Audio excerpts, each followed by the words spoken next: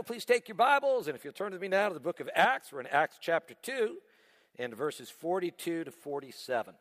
Our message series is called Church on the Move, and we are looking at the outward expansion of the church in the book of Acts. And we just finished looking at the church's birthday, right? The church's birthday on Pentecost. God sent the promised Holy Spirit. Peter preached the gospel. 3,000 people were saved, and the church of Jesus Christ was born.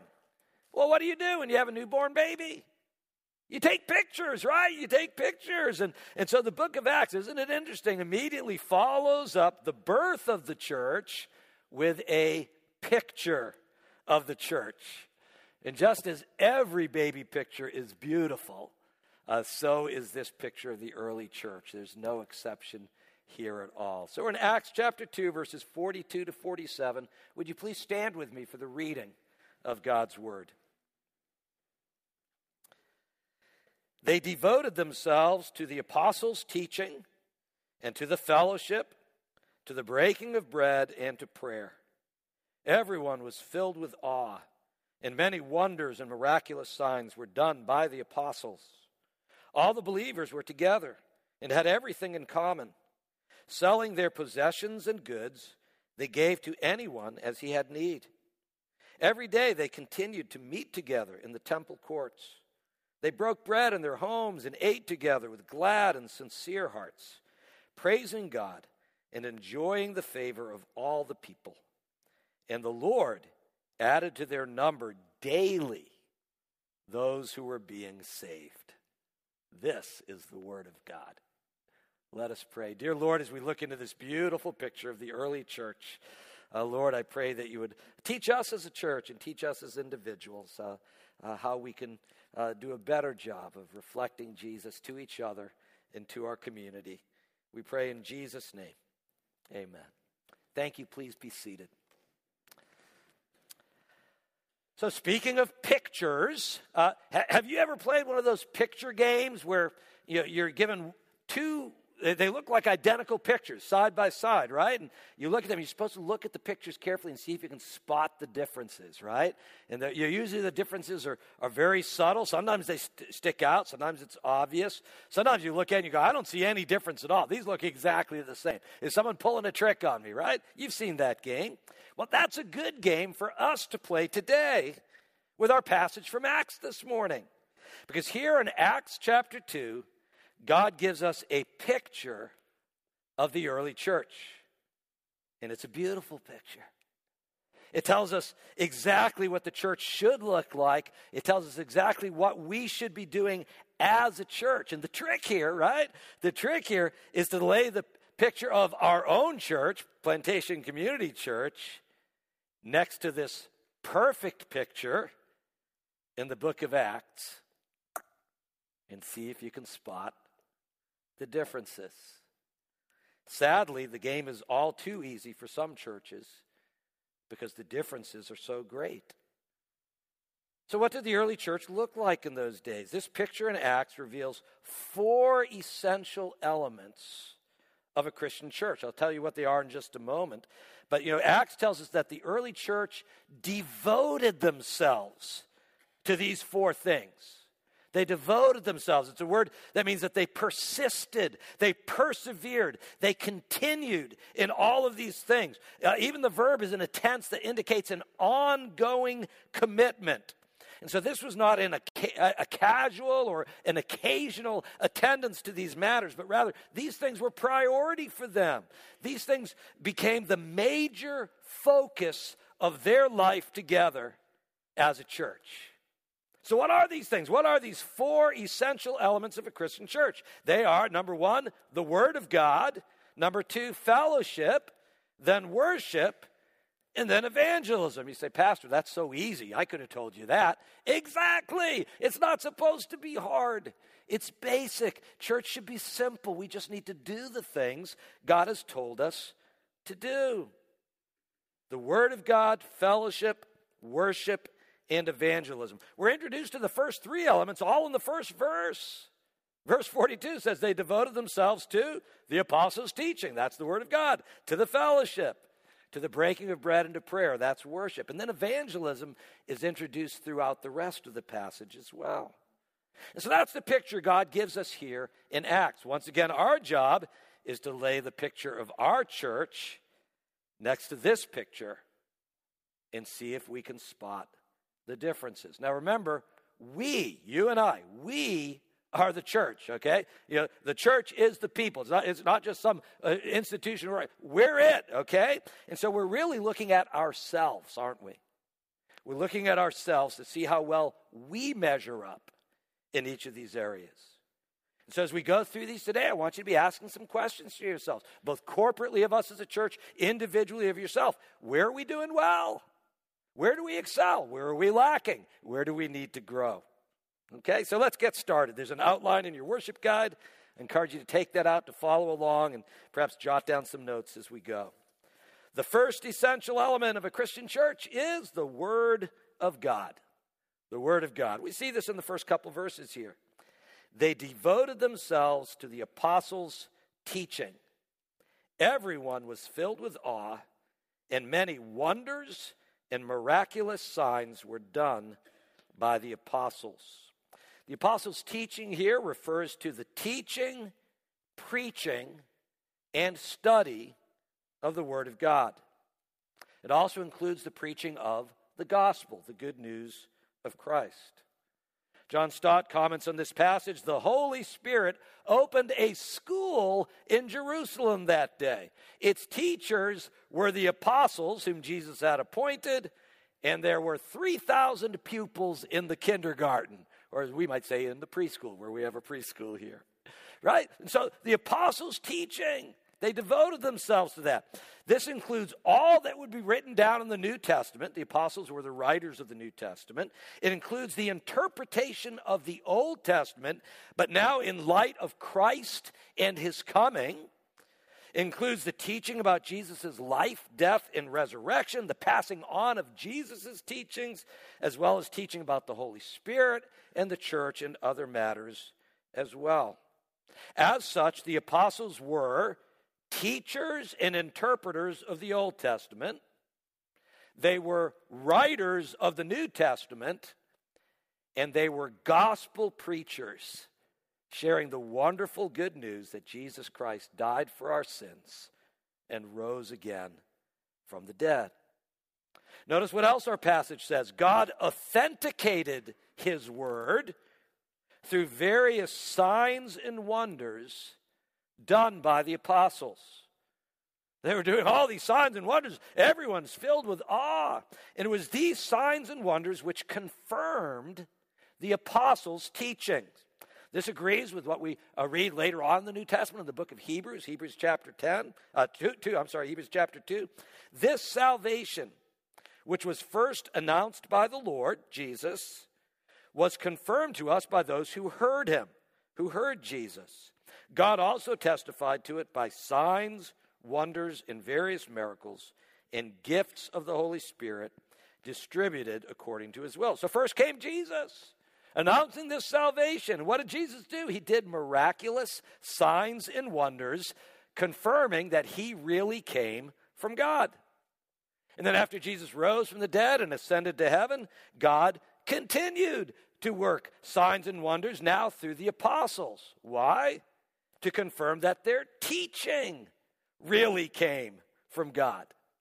It's interesting, this phrase, signs and wonders, we find it in the early part of the book of Acts, but after chapter 15, it's gone. We don't see this phrase used anymore after Acts chapter 15. It's not like the apostles stopped doing miracles. They're still working various miracles and healings, but after chapter 15, they are no longer described as signs and wonders. It seems that the signs and wonders were designed for the early spread of the gospel. Once again, to confirm the message and to authenticate the apostles as God's designated messengers of the gospel.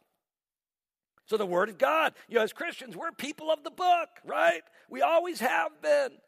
We always will be. The Bible is the firm foundation under our feet. It is the lamp that guides our way. And it is meat and milk for the journey. When a church preaches and teaches God's word, they are standing on solid ground. When a church strays from the word of God, they no longer match the picture, do they? So that's the first essential element of a Christian church. A Christian church must be faithful to the gospel and the word of God. And a church that does not believe or follow the Bible is not a true Christian church. Okay, second essential element. All of these are essential. Second essential element of a Christian church is fellowship. Fellowship. We already saw in verse 42, the early church devoted themselves to the fellowship. Now we read in verses 44 and 45, all the believers were together. They had everything in common. Selling their possessions and goods, they gave to anyone as he had need. Now, the Greek word for fellowship is the word koinonia. Maybe you've heard that before. It's a beautiful word. It's a word signifying deep sharing and communion together. And so we share koinonia, fellowship. What do we share together as Christians? Well, first and most importantly, we share in fellowship with the triune God. We share in fellowship with God. 1 John chapter 1 says our fellowship is with the Father. And then it says our fellowship is with his Son, Jesus Christ. 2 Corinthians 13 speaks of our fellowship with the Holy Spirit. Jesus himself spoke of the Father and the Son coming, and the Holy Spirit coming to live within us, coming to dwell with us through the Holy Spirit. So first and foremost, we share God together. That's what makes it Christian fellowship. God the Father, Jesus the Son, and the Holy Spirit come to live within us, and we all share in that together. But the fellowship we share with God then results in fellowship with each other. We share the same Father. That makes us family. We share Jesus. That makes us Christians. We share the same Spirit. That makes us one in Christ. Verse 44 says the believers were together. And some have interpreted this as communal living, that they all moved into one big building and all lived in a commune together. No, we read further on down. They still had their own homes. They still had their own houses. So it's not that they lived together, but rather that they got together. And they got together often. Verse 46 says they met every day. They met every day. They broke bread in their homes and they ate together. They met every day in the temple. So in a sense, they met at church. And they met in homes. That's a great model for the church today. A combination of larger gatherings of worship, larger public gatherings, and then smaller gatherings of Christians just getting together for good Christian fellowship. They not only met together often, but they also shared what they had with each other. Verse 44 says they had everything in common. In other words, they shared their possessions with each other. Once again, this is not like communism where everything becomes public property. They still had private ownership, right? But they were generous in sharing what they had. They adopted the attitude, what's mine is yours, and what's yours is mine. And verse 45 tells us that they were extremely generous in this matter. Some of them even sold their possessions and goods in order to meet other people's needs. And once again, the verb tenses in the original language makes it clear this was not a one-time sell-off. This wasn't, okay, church in Jerusalem, we're having a big yard sale, everybody sell everything you own and we'll have a common pot. Wasn't that. But rather they continually did this as various needs came up. Someone was in need. If they couldn't help out, they said, what can I sell? I'll sell this. Now I can help this person. That's amazing. We find the same principle expressed in 1 John chapter 3. If anyone has material possessions and sees his brother in need but has no pity on him, how can the love of God be in him? So that's the second essential element of a Christian church. A Christian church is a fellowship of believers. We share the same Father, we share the same Savior, and we share the same Spirit. We're family, and therefore we should love and take care of each other as family. Next we come to worship. Worship. We read in verse 46, every day they continued to meet together in the temple courts. They broke bread in their homes. They ate together with glad and sincere hearts. An essential part of gathering together as the church is worshiping God together. And of course, we worship God through songs and prayers and praise and baptisms and the Lord's Supper and the preaching of God's Word. Earlier in verse 42, we were told that these early believers, they devoted themselves to the breaking of bread and prayer. And the breaking of bread, that could refer just to having a meal together, but in this context, it's the context of worship. And so it's referring to the Lord's Supper. And of course, the Lord's Supper for them, that was normally part of a larger meal anyways, because they were always together. They were together so much. So they had the Lord's Supper along with a common meal. But the Lord's Supper is so important to prayer. Why is it so important? Whether you celebrate it every week or once a month, why is it important that the Lord's Supper is a regular part of church worship? The Lord's Supper ensures, first of all, that our worship is Christ-centered. Christ-centered. There are other religions where people gather together to worship God, but a Christian church gathers to worship God through Jesus. And so the Lord's Supper makes sure that our worship is Christ-centered. The Lord's Supper also ensures that our worship is gospel-centered. Gospel-centered.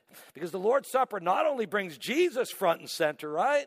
But also highlights his work for us on the cross.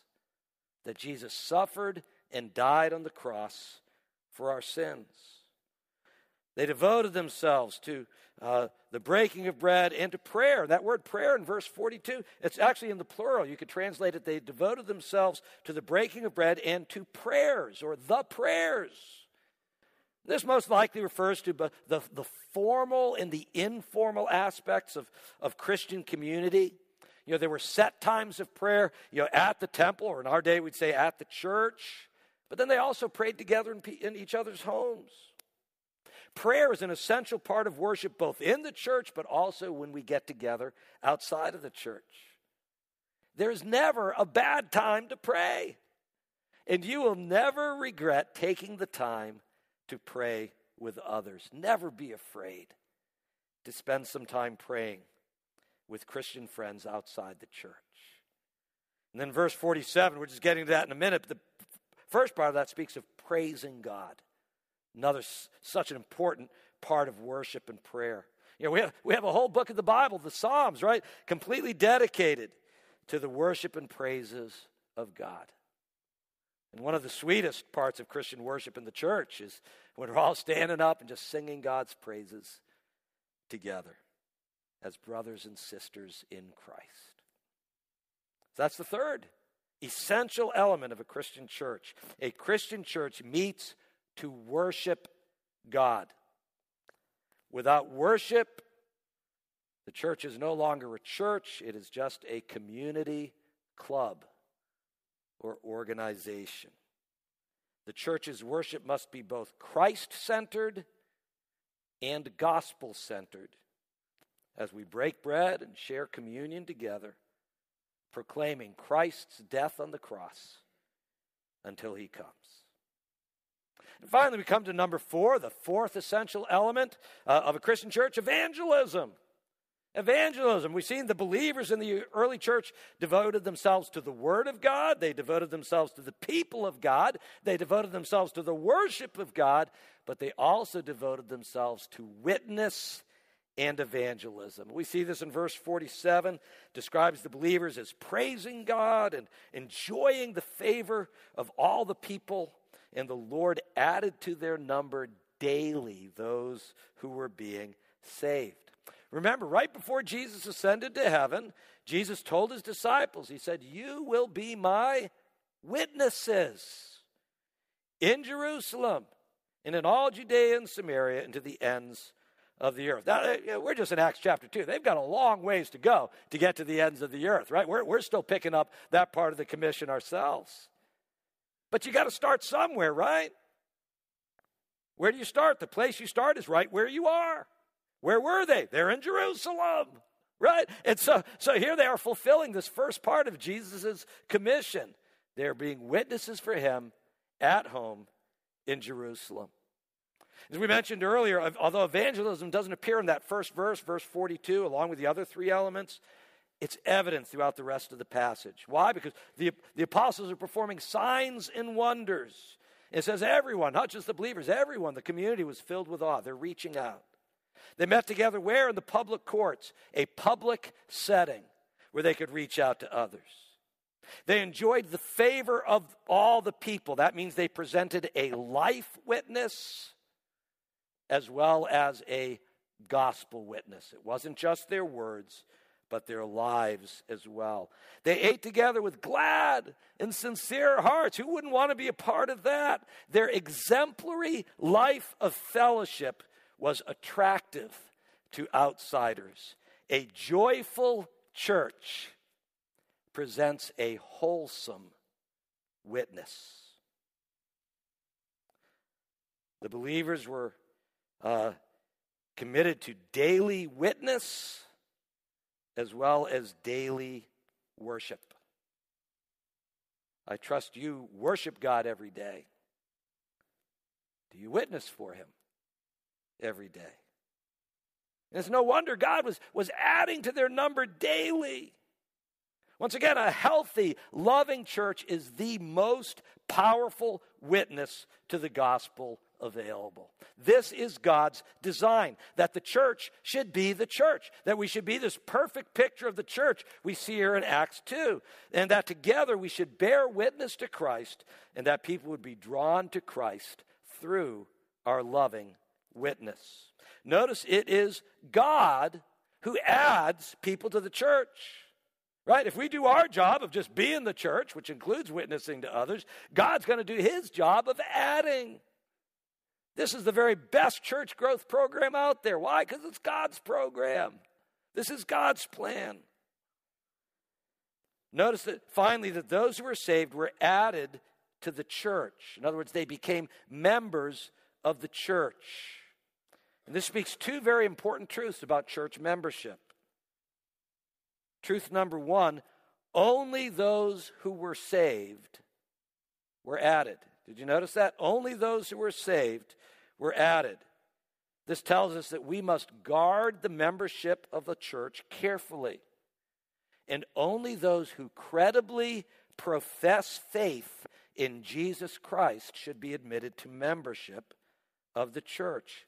Only those who were saved were added. And then secondly, all who were saved were added. All who were saved. And that tells us that everyone who is saved should join membership in a local church. There shouldn't be any Lone Ranger Christians, sort of duking it out for yourself out there. If you are a believer in Jesus Christ, you should join membership in a local church for our four things, right? Worship, fellowship, teaching, witness, and then, of course, accountability. And so this is our fourth essential element of a Christian church. A Christian church must be faithful in evangelism. The church should never become just inward focused. God loves lost people, and therefore we must love lost people too. And the most loving thing you can do is share Christ in the gospel with a lost person so that God may add them to the number of those who are being saved.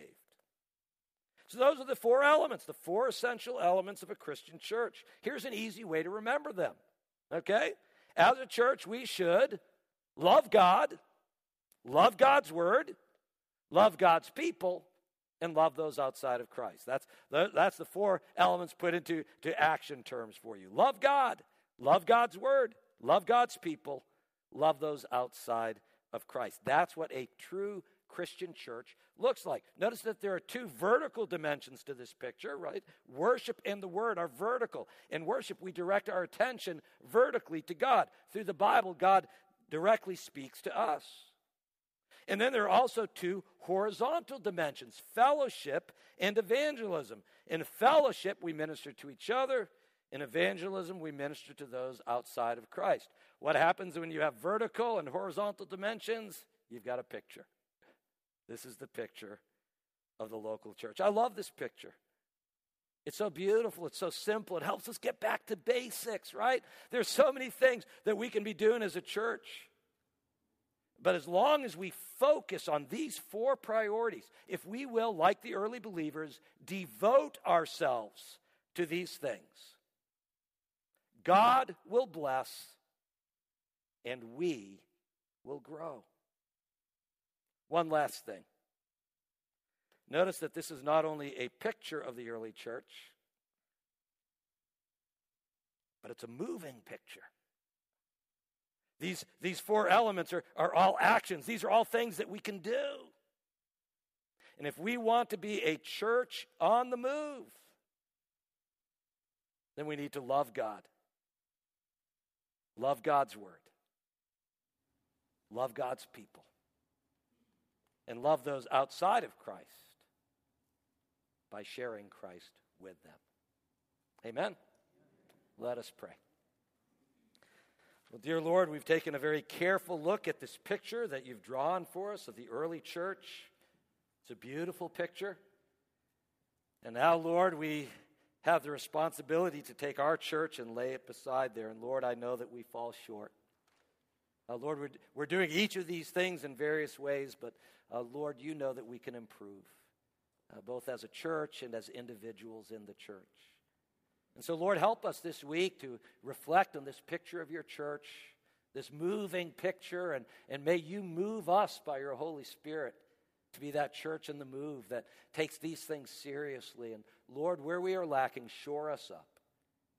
And Lord, I pray every year we will grow closer and closer to this beautiful, perfect picture that you've given us here in Acts. We pray in Jesus' name. Amen.